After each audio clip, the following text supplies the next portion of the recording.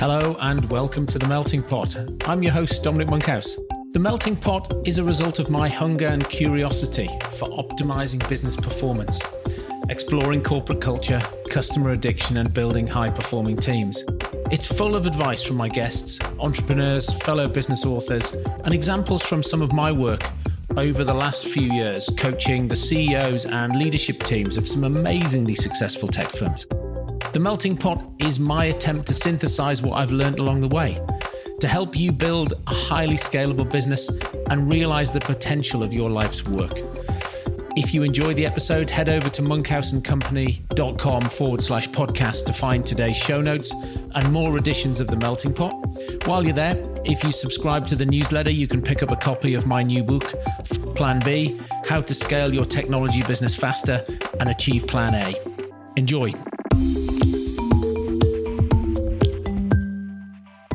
Hello and welcome to The Melting Pot. I'm your host, Dominic Monkhouse. Look, I've spent most of my life in sales. I was quite a good sales guy. I was a terrible sales manager. I was a better sales director. And I think I was a better managing director. I got to the point where I was then playing to my strengths. But because I've come up through sales, because I've done cold calling, I've dialed 300 times a day, I've done 10,000 hours in sales. I often help clients think about their sales organization or fix their sales organization, particularly technology-led businesses where the founder doesn't come from sales, and just helping them understand what their sales function might look like. In some cases, that's been hiring their first salesperson, through to thinking about what the structure of sales looks like, what their sales and marketing organization might look like. So what we've done today is we've pulled together a podcast of three experts. We've got Jamal, Reimer, we've got David Davis, and we've got Justin Roff, Marsh. And so what I've got a great sales guy who does multi-million-dollar deals, never wants to be a sales manager, never wants to be a sales director. So what does that look like from his point of view? We've got David Davis, who's a Sandler trainer. And if I deliver any sales training, I'm doing Sandler like. David's the real deal. He does the full Monty with the submarine and all of that great stuff. You know, that's a thing to help you improve your close rate. And then we've got Justin Roff Marsh, who isn't really anything about close rate, but he's about creating an environment where the sellers only sell, and you fix marketing and you fix customer experience and you fix pre-sales, so that the sellers can concentrate just on selling. In fact, we've got a workshop with Justin on the farm on the 15th of September. So if you're listening to this and you think that would be really interesting to come and listen to Justin and hear more about what if you doubled the number of sellers and you doubled your revenue? In fact, in Justin's world, what you would typically do is you'd take 10 sellers, you'd replace them with just 2, and you'd still double your revenue. You'd have the same number of people. It might be cost neutral, but very, very interesting take on the world of sales. Great conversations that I had in the past with the three of them. We've strung it together to try and pull out the nuggets that were really, really interesting and make it flow so that you get challenged when thinking about your sales organization. Sort of thinking you might be listening to this whilst hiding from the rain in Croyd, or maybe on your sun lounger now that we're allowed to go to Spain. Anyway, when you get back from your holidays, if you're interested in coming to listen to Justin, 15th of September on the farm. But great conversations with all three of my guests. I'm sure you'll enjoy it. So I've got a blog post, I think called 7 Steps of Sales. And I suppose really what it is Sandler light. But we have actually had a Sandler trainer on The Melting Pot. David Davies came on a little while ago, and we talked in detail about the Sandler methodology. And in this clip, David's going to talk about the value of rapport and why rapport building is really critical at the beginning of building a relationship with a prospective client or in a sales situation. And one of the things that's intriguing is I did an NLP course last year, and one of the ways in which you can build rapport instantaneously, which of course has been missing over the last 12 months or so, is shaking hands with somebody. But another way you can do it is to tell a joke or some sort of humorous anecdote. These shaking hands, laughing together, they build rapport. So anyway, let's hear from David Davies. Learn to have the confidence to establish up front a comfortable environment to do business. And a comfortable environment to do business is founded in rapport, which is the ability, or French word that describes two people that are willing to be open and honest with each other. Develop out a good consultation system, a really good, strong qualification system that perhaps is founded more in disqualification, finding good reasons why they're not going to do business with you, than the happy-eared, bouncy bunny approach of enthusiasm, excitement, and the wishing and hoping system. And then, if nothing else, I'm tired of spending my week watching brilliant bits of technology that I'm introduced to, delivered in what I call a wallpaper demo.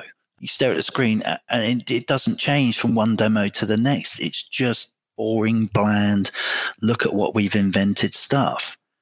There's no attempt to say, what's important to you? Let's spend time looking at the 1, 2, 4, 5 things about our technology that are going to change your world. If we've got any time left at the end of the demo, perhaps I'll show you some stuff that, I'm all excited about. But to start with, let's listen, hear, understand what's going on in your world, and then let me share with you or show you how our technology or our services might augment your world, cover that gap between where you are and where you want to be, and take you forward. It's all about the art of a great conversation, at least the two people agreeing that there is a problem that's worth solving and a solution that's worth having. Everything else is peddling. And that they agree to carry on talking about it until ultimately one of them purchases it. Gain clarity at the end of the conversation about what the next steps are, getting a clear timeline of how they're going to buy with you, who's going to be involved, when, what are the dates and times by which those agreed actions are going to happen, or, shake hands, stay friends, maintain eye contact the next time you see them. If it's not a fit, be brave enough as a salesperson to walk away, not sit there with trying to work out how you can twist this individual who doesn't want what you do into taking it off you. Half of the long sales cycles in this planet are created by salespeople. They're rarely, if ever, created by the buyer. And, from what I can see, typically in a 1, 2, 3 year sales cycle, they've brought other solutions elsewhere 3 or 4 times before they've eventually decided to buy yours. That's a salesperson's fault. That's nobody else but the salesperson's fault. It's our inability to have a productive conversation. So we've just heard from David about rapport, relationships. Next up, we've got an insight from Justin Roff Marsh, and he's going to talk about the danger. And I think, I've seen this before with teams I've run or companies I've been in, or even clients, where the client relationship is with a single salesperson, and the danger of having your relationships in the hands of people who may leave, I guess. But what do you do about it? How do you think about this differently? Let's hear from Justin. The instinctive question, which is essentially an objection disguised as a question, is what about relationships? And salespeople will say things like, well, as we all know, sales is all about relationships. So in your model, what happens to relationships? I say, well, can we address the premise before we address the question? You said, as we all know, sales is all about relationships. What the hell does that mean? And if you ask a salesperson a question, they'll stutter and stammer because they don't really want to disclose exactly what they mean by that statement. I mean, really what they're inferring is that customers buy primarily on the back of a personal relationship that they have with a sales rep. And that's simply not true in most cases. And to the degree that it is true, in most cases, it would indicate a severe operational problem with the organization they work for. The reality is most people purchase because of the commercial relationship they have or think they're going to have with the organization. Or even the personal benefit that the purchase might bring to the purchaser. Exactly, which is a function of the commercial relationship, not the personal relationship. Yeah. It's fairly easy to disprove that sales is all about relationships. All you have to do is count how many of your accounts your salespeople steal when they leave your organization, or count how many of your competitors' accounts salespeople steal when you headhunt them to come and work for your organization. the sort of lazy assumption is if we hire a competitor salesperson, they'll bring their whole book of business with them, but it never works like that. If I was to survey our clients, which I do often, and say, look, when you employ a salesperson's rep, how many accounts do they bring with you? The average answer, and there isn't a lot of variation here, the average answer is 1. And when you ask the opposite, when a salesperson leaves, how many accounts do they take? The average answer is 1. So it turns out that sales is not all about personal relationships. Now, that's not to say that the personal relationship doesn't have some value, but we need to recognize exactly what is the value that a personal relationship adds and where exactly is it added. Most salespeople win sales in spite of, not because of, their personal relationships. Well, and it goes back to our earlier conversation about proposition. If a salesperson can bring you a really well-defined proposition where you can see value to the organization and value to you personally, and it's commercially compelling, as long as you don't really object to them, then, you're probably going to have a conversation with them. Yeah, if you're a buyer and a salesperson comes to you and says, look, one of the things you're going to love about this organization is me. And the reason you're going to love me is I'm going to run interference between you and the organization so you don't have to put up with any of their bullshit. You might like the sales guy, but why the hell would you want to do business with an organization like that? Yeah. My view on personal relationships, particularly where commodity type purchases are concerned, is that if you are purchasing commodities, you need a personal relationship with a salesperson only to the extent that the vendor's organization is operationally dysfunctional. Yes. And you see that a lot in organizations who have what they call an account manager, which they say is a salesperson, but is actually an order taker / project manager who knows how to get the order processed inside the organization. Yeah, a lot of our clients will rename their customer service team account management. So they basically move the responsibility from account management from salespeople to the customer service team. But the only caveat there is that there's no allocation of accounts to people. So it's one big pool, one big factory. So we say to our accounts, look, yesterday you had 1 representative, now you have 10. They all love you and care for you. Call the customer service team. Next in queue will take your call, and all of them will be resourced so that they can provide a superior level of care than that which was previously provided by a field-based salesperson. I have a bias towards people doing the thing that they're good at and the thing that we're relying on them for. So I don't think we should have software development teams also doubling up as receptionists. And I don't think we should have salespeople doubling up as delivery people or customer service people.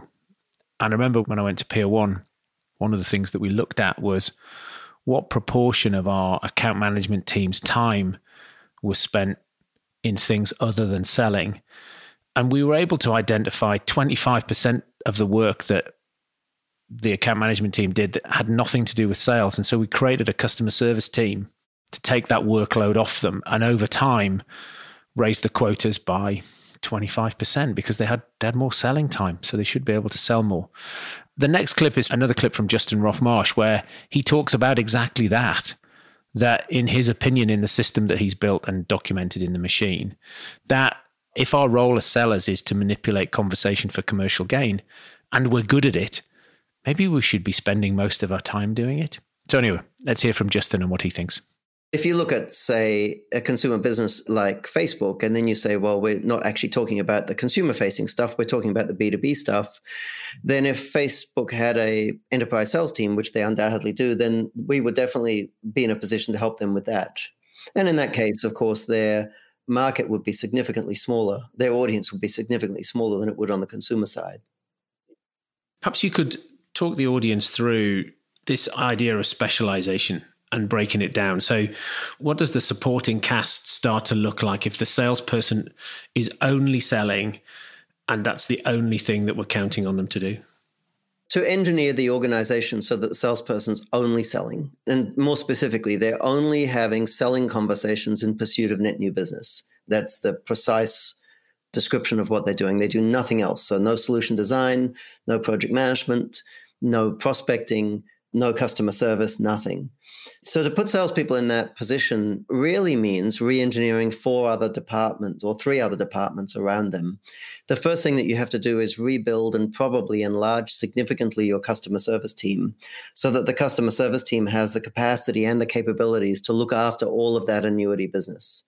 I mean, there must be absolutely nothing lacking. So there is never any request from an existing customer to talk to a salesperson with respect to existing business. So that's the first thing we do, build significantly more capable and more robust customer service teams. And we could spend an hour just talking about how we do that. And then the next piece is engineering, particularly in technical environments. The sales team can't stand on its own 2 feet. It needs support from engineering, because when there are requests for custom products or proposals, or when there are technical problems, obviously, if we don't want salespeople involved, we need a tight integration between sales and customer service.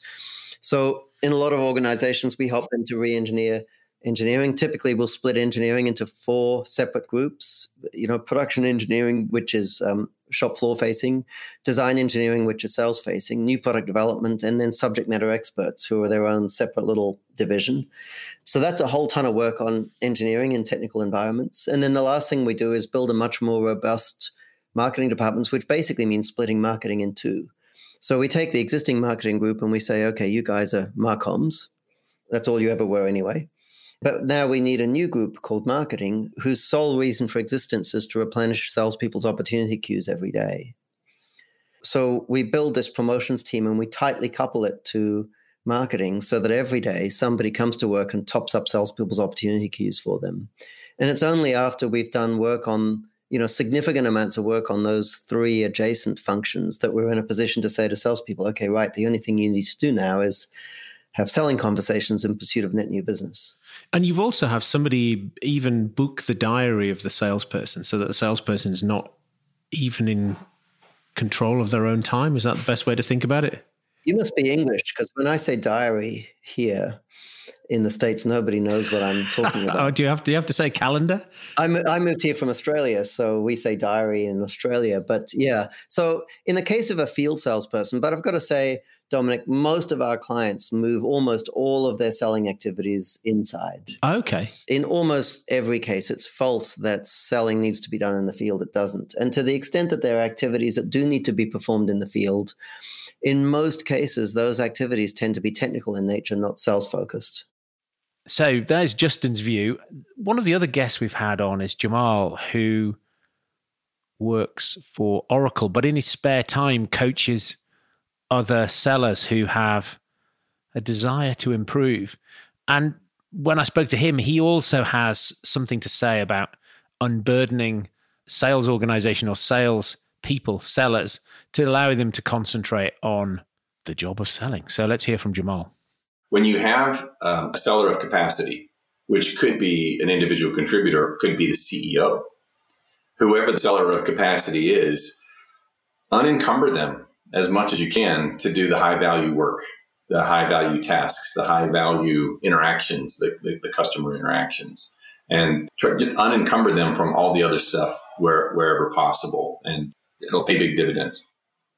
I see exactly that when I'm talking to some of the smaller organizations that I might work with, where, the CEO or the MD is really that seller of capacity. The managing director of a business is going into the managing director of a customer, or maybe the senior partner if it's a professional services organization, and they're making a promise that they can deliver for the client. And they're looking them in the eye, and then they we're having a conversation with them later, and they're thinking about changing their model and hiring a salesperson to replace them in those interactions. And it just seems that that's just going to be incredibly difficult. It's actually, there is a thing about somebody senior coming in and doing those large deals. What do you think about that? I couldn't agree more. My signature strategy is to include my own management as early as possible in an interaction. My experience is that doing larger deals is, on the one hand, very few people know how to do it. And on the other hand, it's such a leapfrog in terms of benefit for 2 types of companies. The startup just wants revenue, right? Just give me a hockey stick of revenue so I can get my next round of funding, or I can prove to the market that we got legs. And then to the mature company, they're looking for profit. So just getting the revenue number up, you got to work the deal right so that you get the margin that's there. But the margin opportunities and the revenue opportunities are so amazing that I think that learning how to institutionalize how to increase the size of deals is the next opportunity in enterprise sales, right? There's been a lot of talk and there's been a lot of movement in technology to try to enable, especially SDRs, inside people, how to personalize their outreach, how to get to know customers very quickly, et cetera. And that's moved the needle somewhat. But if you can change a conversation from $100,000 ARR conversation to $1 million ARR conversation, and that's just changing the way that you sell what you have, you're going to transform your revenue, you're going to transform your company. In lots of organizations, there's a time, I think maybe between 30 and 50 employees, where one of the challenges they have to overcome is what gets you promoted. So as businesses grow incrementally, exponentially anyway, in that early phase, before they get to 100 employees, often the person who ends up running dev is the software developer who's been there a long time, or the person who ends up running customer experience has been there for a long time. The person who's been becomes the sales manager is one of the sellers who's been around a while.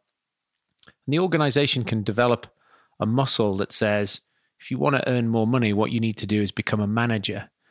I think there's a point at which, unless you've already worked it out or read a book about it, that you come to the conclusion that this doesn't make any sense. Then actually what you want is you want your best salesperson to stay a salesperson, if that's what they want to do, if they have no talent, if their skill in life is not to be a manager of people, but to be an amazing salesperson, or to be an amazing technical person, or to be amazing at pre-sales, or to be amazing as a developer, or whatever job they do, there should be a way to stay as a sole contributor.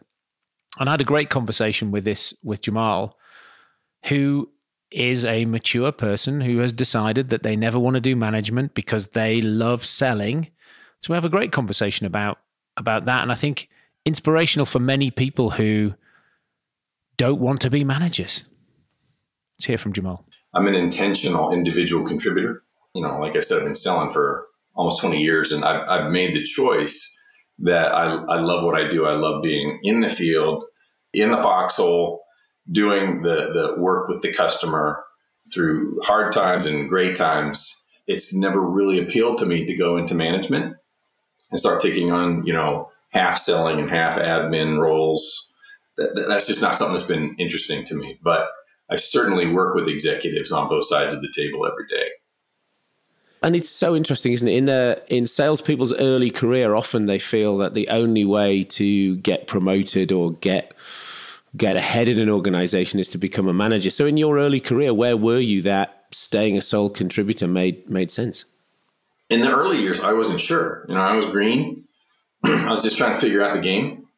And it took me a while to figure out the game. But once I was in it long enough, then I simply observed, right? I used to think that the secrets of the world were exactly that, secrets, especially the business world. But when you just observe long enough, you start to really just see the reality, regardless of the hype or whatever you hear from others. And I just started to see that in the companies where I worked, it was a really tough job. I think the barrier to entry was first line manager, right? Being the manager of a team. Always, most of the managers that I have, they were always traveling because they had reps in different territories, so they had to go be with them or help them along with deals, etc. Then I would just observe kind of the day-to-day lives of the people who were up in the management chain, and there were some positives and there were some negatives. And for me, I just really enjoyed working with the customers every day and establishing those long-lasting relationships, both, from inception, from the prospecting and initial engagement stage, all the way through to having very long-standing relationships. That was something that I really saw that I was good at and I really enjoyed. So I stayed. I wonder whether if I just put brain surgeon on my business card, I'd be able to persuade people to let me drill holes in their heads. I'm amazed at the low bar required for people to think they're in sales. We've got professional exams for lawyers and doctors, and anyone technical takes certification after certification. I remember talking to the guys at Macquarie Telecom Group about their onboarding plan for graduates joining their technical support team. They take a certificate every month for 2 years. Whereas with salespeople, he's a bit mouthy, likes to talk to people, thinks he's a salesperson. Somebody once said to him, "Mate, you're the life and soul of the party. You'd be great in sales." I'm not sure that necessarily those things have anything to do with great salespeople. And David Davis definitely has a view on putting it on your business card doesn't make you a salesperson. So let's hear from David. Sadly, there's no standing requirement there are no prerequisites for a career in, well, there are prerequisites. Sorry, Dave, you're being an idiot. The prerequisites are, a mouth, preferably 2 ears and 2 eyes. And a pulse. Yeah, a pulse. The ability to miss the mirror. But that's about it. You and I have been around long enough to know that, there's a quarter of a century push on trying to professionalize our industry. And these people pop up and try for a while. There's no condensed commitment to turning this into a profession. Again, the firebrand guys will tell you, to constantly tell them that about 10% of this industry can call itself a professional. Having salesperson on your business card does not make you a professional salesperson. And yet with all those millions and millions of pounds invested in sales training, sales techniques, sales tactics, the results are the same today as they were when I started out. But it's that fundamental difference, isn't it, between push and pull? Lots of the systems that people are investing in training their people on are still around that interruption, throw up and then pester. There's still a lot of people investing a lot of time and money in training their people because that's their paradigm. Right. It's the, dear Mr. Client, let me put it to you that you're an idiot systems that get taught, and not enough investment in the elegant art of great conversation, which is all sales should be, really. 2 people openly sharing with each other challenges and potential recommendations to overcome them. Hard selling gets hard resistance. I first took a Gallup strength assessment in 2001 and came out that I have achiever. I've hired a lot of achievers. 30% of the population of the planet are achiever. And achievers are intrinsically motivated. We get up in the morning and we have a mental checklist. And if we get to the end of the day and we haven't achieved anything, there's a certain amount of self-loathing. We tend not to go on holidays and lie on the beach. We tend to go on holidays and do stuff. So we go on sailing holidays or skiing holidays. There's an energy, perpetual energy about achievers. I would say most of the salespeople I've hired have achiever. But I wouldn't say they were all greedy. I don't think I'm greedy. And I don't think most of the salespeople are either. I think if you said, are the software developers that we hire greedy? Are they money motivated? If we paid them per line of code, would they write more code? Would they write better code? Could we pay piece rate for software developers? I think most people would say that sounds terrible. If we paid our copywriters per line of copy and there was no recourse to quality, then maybe we would expect to get poor quality code or poor quality content. But when it comes to salespeople, we think they're money motivated. I have to say, I think salespeople are just people. And I think the evidence from, there was a Harvard Business Review article, and we'll link to it in the show notes, I think 2016, and they looked at how many high-performing salespeople were motivated by money, and they found it was only 20%. So the myth is that salespeople are greedy, and if you just give them a big enough carrot, they will go out and sell for you. But I think commission is a tax you pay for not having a very good product, or for the salespeople not believing that your product is the right thing to do for a customer. I did some work with Jill Garrett when she was managing director of Gallup UK. And one of the things that she taught me was a question to ask at interview for salespeople. And she said, Dom, the best people in life in any job, no matter what it is, even sales, are intrinsically motivated. And the question to ask to find an intrinsically motivated salesperson is this: tell me about your best deal. The money-motivated ones will tell you about how much they earned. And the intrinsically motivated ones are likely to tell you a story about the impact they had on a customer. And obviously, in my life, the ones I've hired are the latter. So let's hear from Jamal on what he thinks about the notion that salespeople are greedy. So the first time you do a really big deal and make a lot of money, it's all about the money. And then the second time or the third time, the money loses its luster and these other things really come to light. One thing that really, really hit me the second time I did a really large deal was the impact that that deal had. Not just so I'm in an enterprise space, right? I sell enterprise stuff to enterprise customers who use my software for really mission critical applications. And the impact that I saw from the second deal that we did was that it actually impacted the lives of their customers, who are millions of people all over the world, in a really, really positive way. And that by far took the pole position in terms of what I found important or fulfilling in my life was, gee, I'm not the only guy on the team to make this deal happen, but I am a leader of this team. This team made this deal happen. The deal put a new reality in place for the customer, and the customer was able to impact their millions of customers worldwide through our joint efforts. Aha. So another thought occurs to me as you say that, which is that you're although you're not a manager, you're still a leader of your virtual team. Someone once told me this, and now I tell other people this. I have no reports, so nobody reports to me, but I have a lot of people who work for me. And when it's time to do these big engagements, the team grows to 30, 40, 50 people globally. It's a big shift, right? Let me just say this, Dom. I hate kind of run rate sales. I hate it. I hate smiling and dialing. I hate tons of outreach in terms of very low level, kind of just get your foot in the door where there's nothing going. I just hate all that stuff. But I love the impactful relationship building with senior people on both sides of the table and talking about supremely important topics to the company. What if I suggested to you that we pay the developers in your team per line of code? How would you think that would impact the quality of the code that they wrote?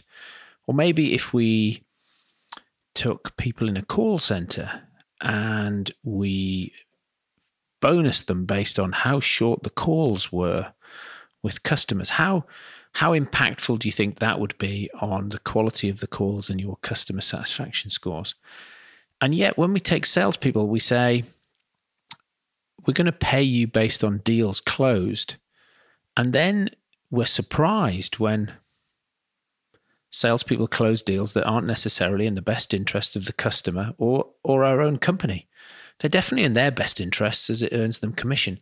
So there's not an alignment. And then many companies spend a lot of time trying to align the sales commission program to fix the poor behavior that shows up. And then a 2016 article in Harvard Business Review looked at the profile of high-performing salespeople. And contrary to popular view that salespeople are money motivated, turns out that only 20% of high-performing salespeople, that the salespeople in the top 15% of all salespeople that they looked at who regularly hit their quota, only 20% of them are greedy. The other 80% are not money motivated. They're motivated by status and impact and doing a good job and helping clients solve problems. So just like the rest of the population, in fact, because I think the other bit that they go on to say is that 20% of the population is motivated by money. So my contention is that salespeople are people, and that whatever it is you think works from a human behavioral perspective works for salespeople. Salespeople aren't different. You can't pay people to do things. All the research says if you pay people to do things, they do less of it. And so paying salespeople commission makes no sense. Here's what Justin has to say. We eliminate commissions entirely in every environment where we work, and that's conditional upon us working with someone. If someone wants to work with us and they say, look, Justin, we love your whole methodology, except the bit about eliminating commissions, I will say, well, you can't love our whole methodology because you couldn't even understand it, let alone love it, if it wasn't obvious to you that piece rate pay needs to be eliminated when you apply division of labor in any environment. I mean, we used to have piece rate pay in production environments 20, 30, 50 years ago, and it's gone now, not because somebody made a philosophical decision about piece rate pay. There's an interesting philosophical argument, but piece rate pay in manufacturing was eliminated for practical reasons. And that's because the productivity of an environment where you have division of labor is not the sum of the productivity of the individual contributors. It's more a function of the synchronization of the individual contributors, which is when you apply division of labor holds out the promise of massive increases in productivity. But the flip side is that in order to exploit that potential, you have to figure out how to synchronize the crew, which means ultimately you need somebody banging a drum to which everyone marches, whether that person's a shop floor scheduler or a project manager or a conductor in an orchestra or air traffic control in a busy airport. In an environment where you have division of labor to function effectively, individual contributors need to give up their autonomy in favor of a central person who does traffic control. And look, I've been advocating for a number of years that we don't need to pay salespeople commission. And one of the biggest pushbacks I get, along with the hate mail from salespeople, is that you won't be able to attract salespeople to a job unless you pay them commission. You've had 25 years of experience of solving this problem. How do you manage to do that? Well, it's true that if you don't pay commission, you won't attract the crusty old reps who are working for your competitors, and that doesn't cause us to lose that much sleep. But the interesting thing is if you run an ad for a sales job and you say that we will pay you your market value, we will provide opportunities for you. So all you have to do is have selling conversations, no paperwork, no expense reports, no proposals, nothing. All you have to do is sell. And we're going to pay you your market value. So if you would reasonably expect to earn $180K a year, you're going to earn $180K a year, except we're going to pay it to you in the form of a salary, not, base plus commission. Our experience is when we run ads like that, we have folks lining up down the street for those jobs. Yeah. Now, do we get your competitor salespeople? Maybe not, but that doesn't cause me to lose that much sleep.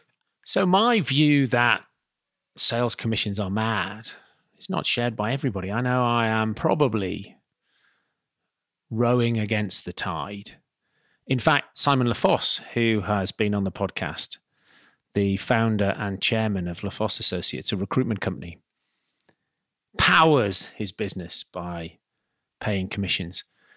But I'm not sure that recruiters do sales so much as pushing transactions over the line, and therefore it might be applicable in those situations. I've also had dinner a number of times with Peter Rawlings, former managing director at Foxtons and then CEO at Marsh and Parsons.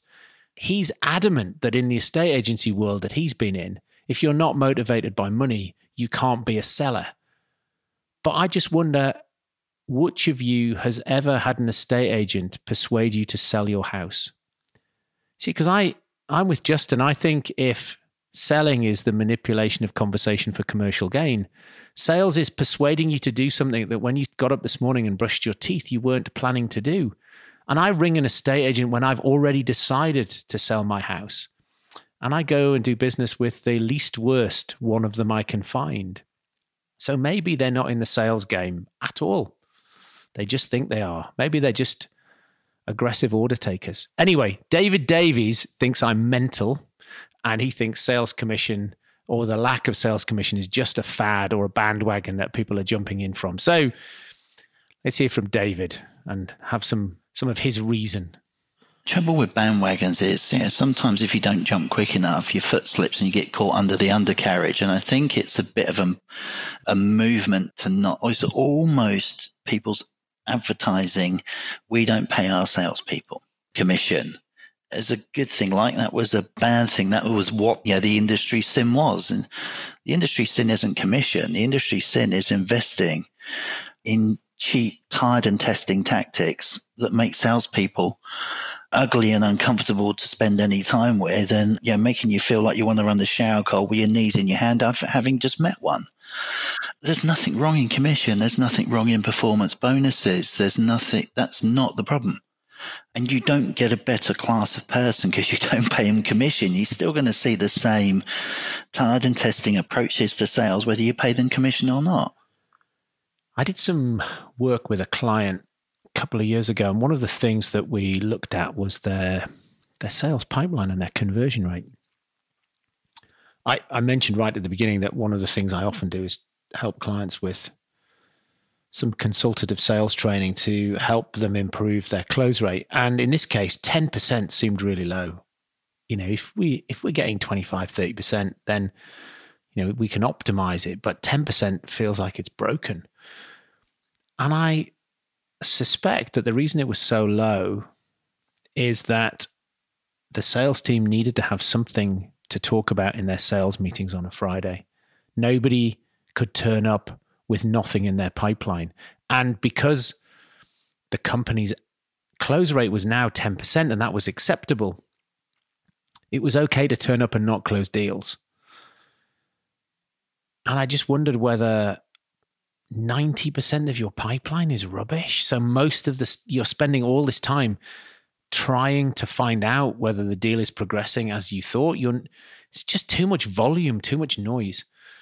And I think one of the things that people are nervous of, human beings and maybe not so good salespeople, is getting somebody to say no. A no is nearly as good as a yes. If you've got enough volume of opportunities coming through, then knowing which ones are going to turn into a deal is vital. And one of the ways you do that is press people to a no. You know you haven't created enough value because they haven't said yes. There's no uncertainty. David Davis thinks pushing for a no is a good thing. Here's what he said to me.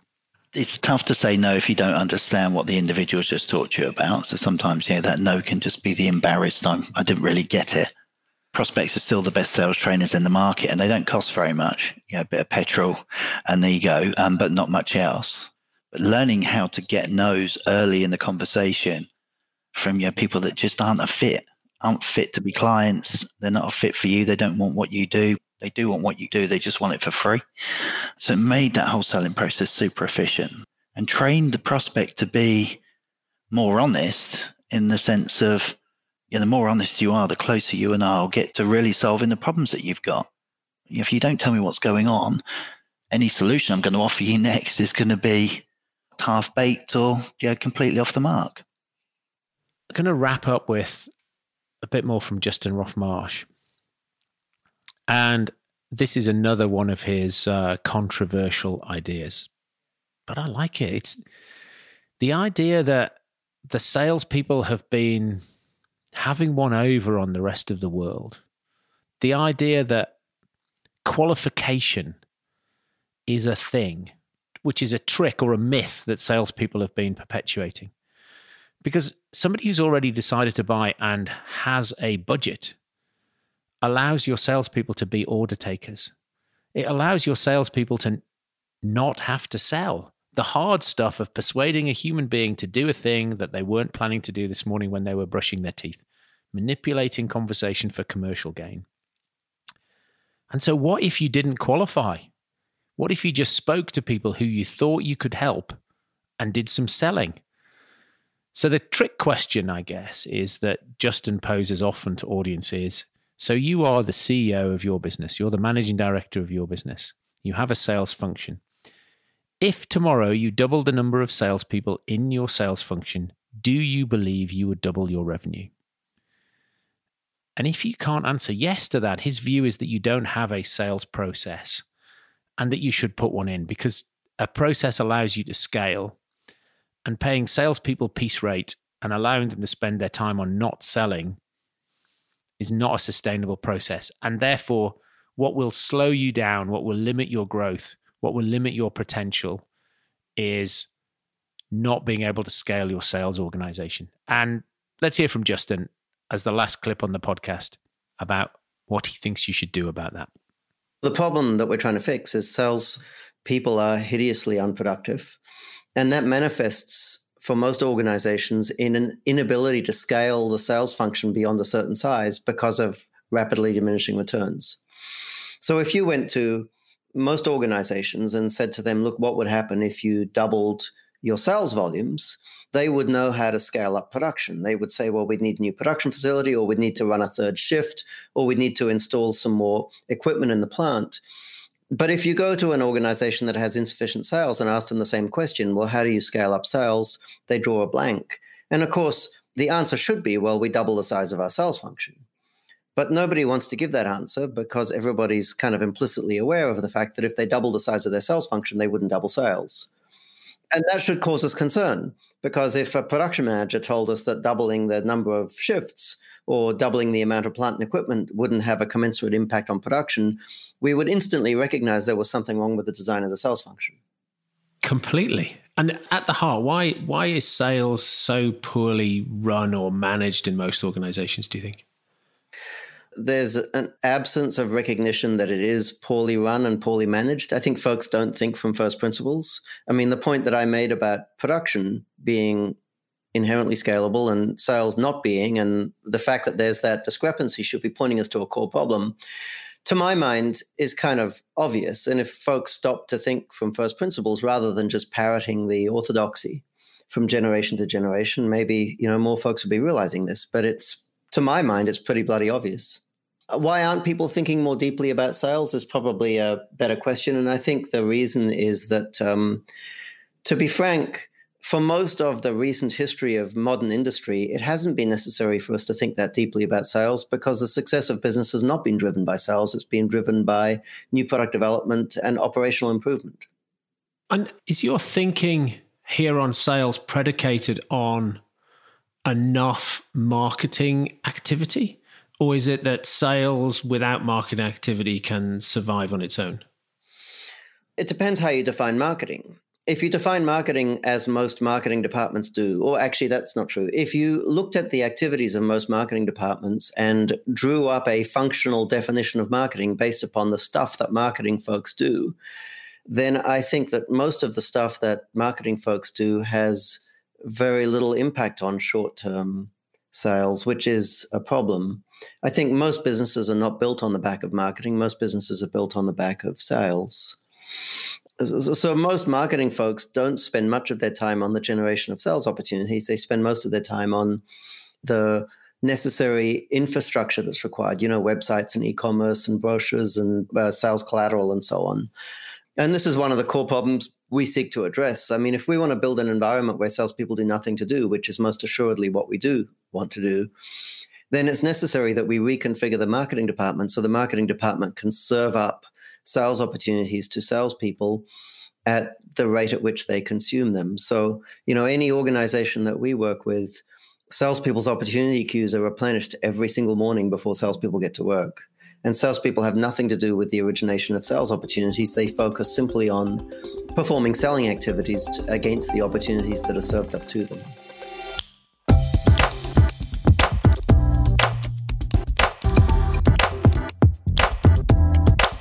Thank you for listening. I hope you enjoyed that as much as I did. If you'd be kind enough to leave a review, it will really help other like-minded entrepreneurs find this podcast and grow our community. For all information relating to this episode, you can go to monkhouseandcompany.com/podcast, where you'll find some cracking show notes, additional reading and links relating to our guest.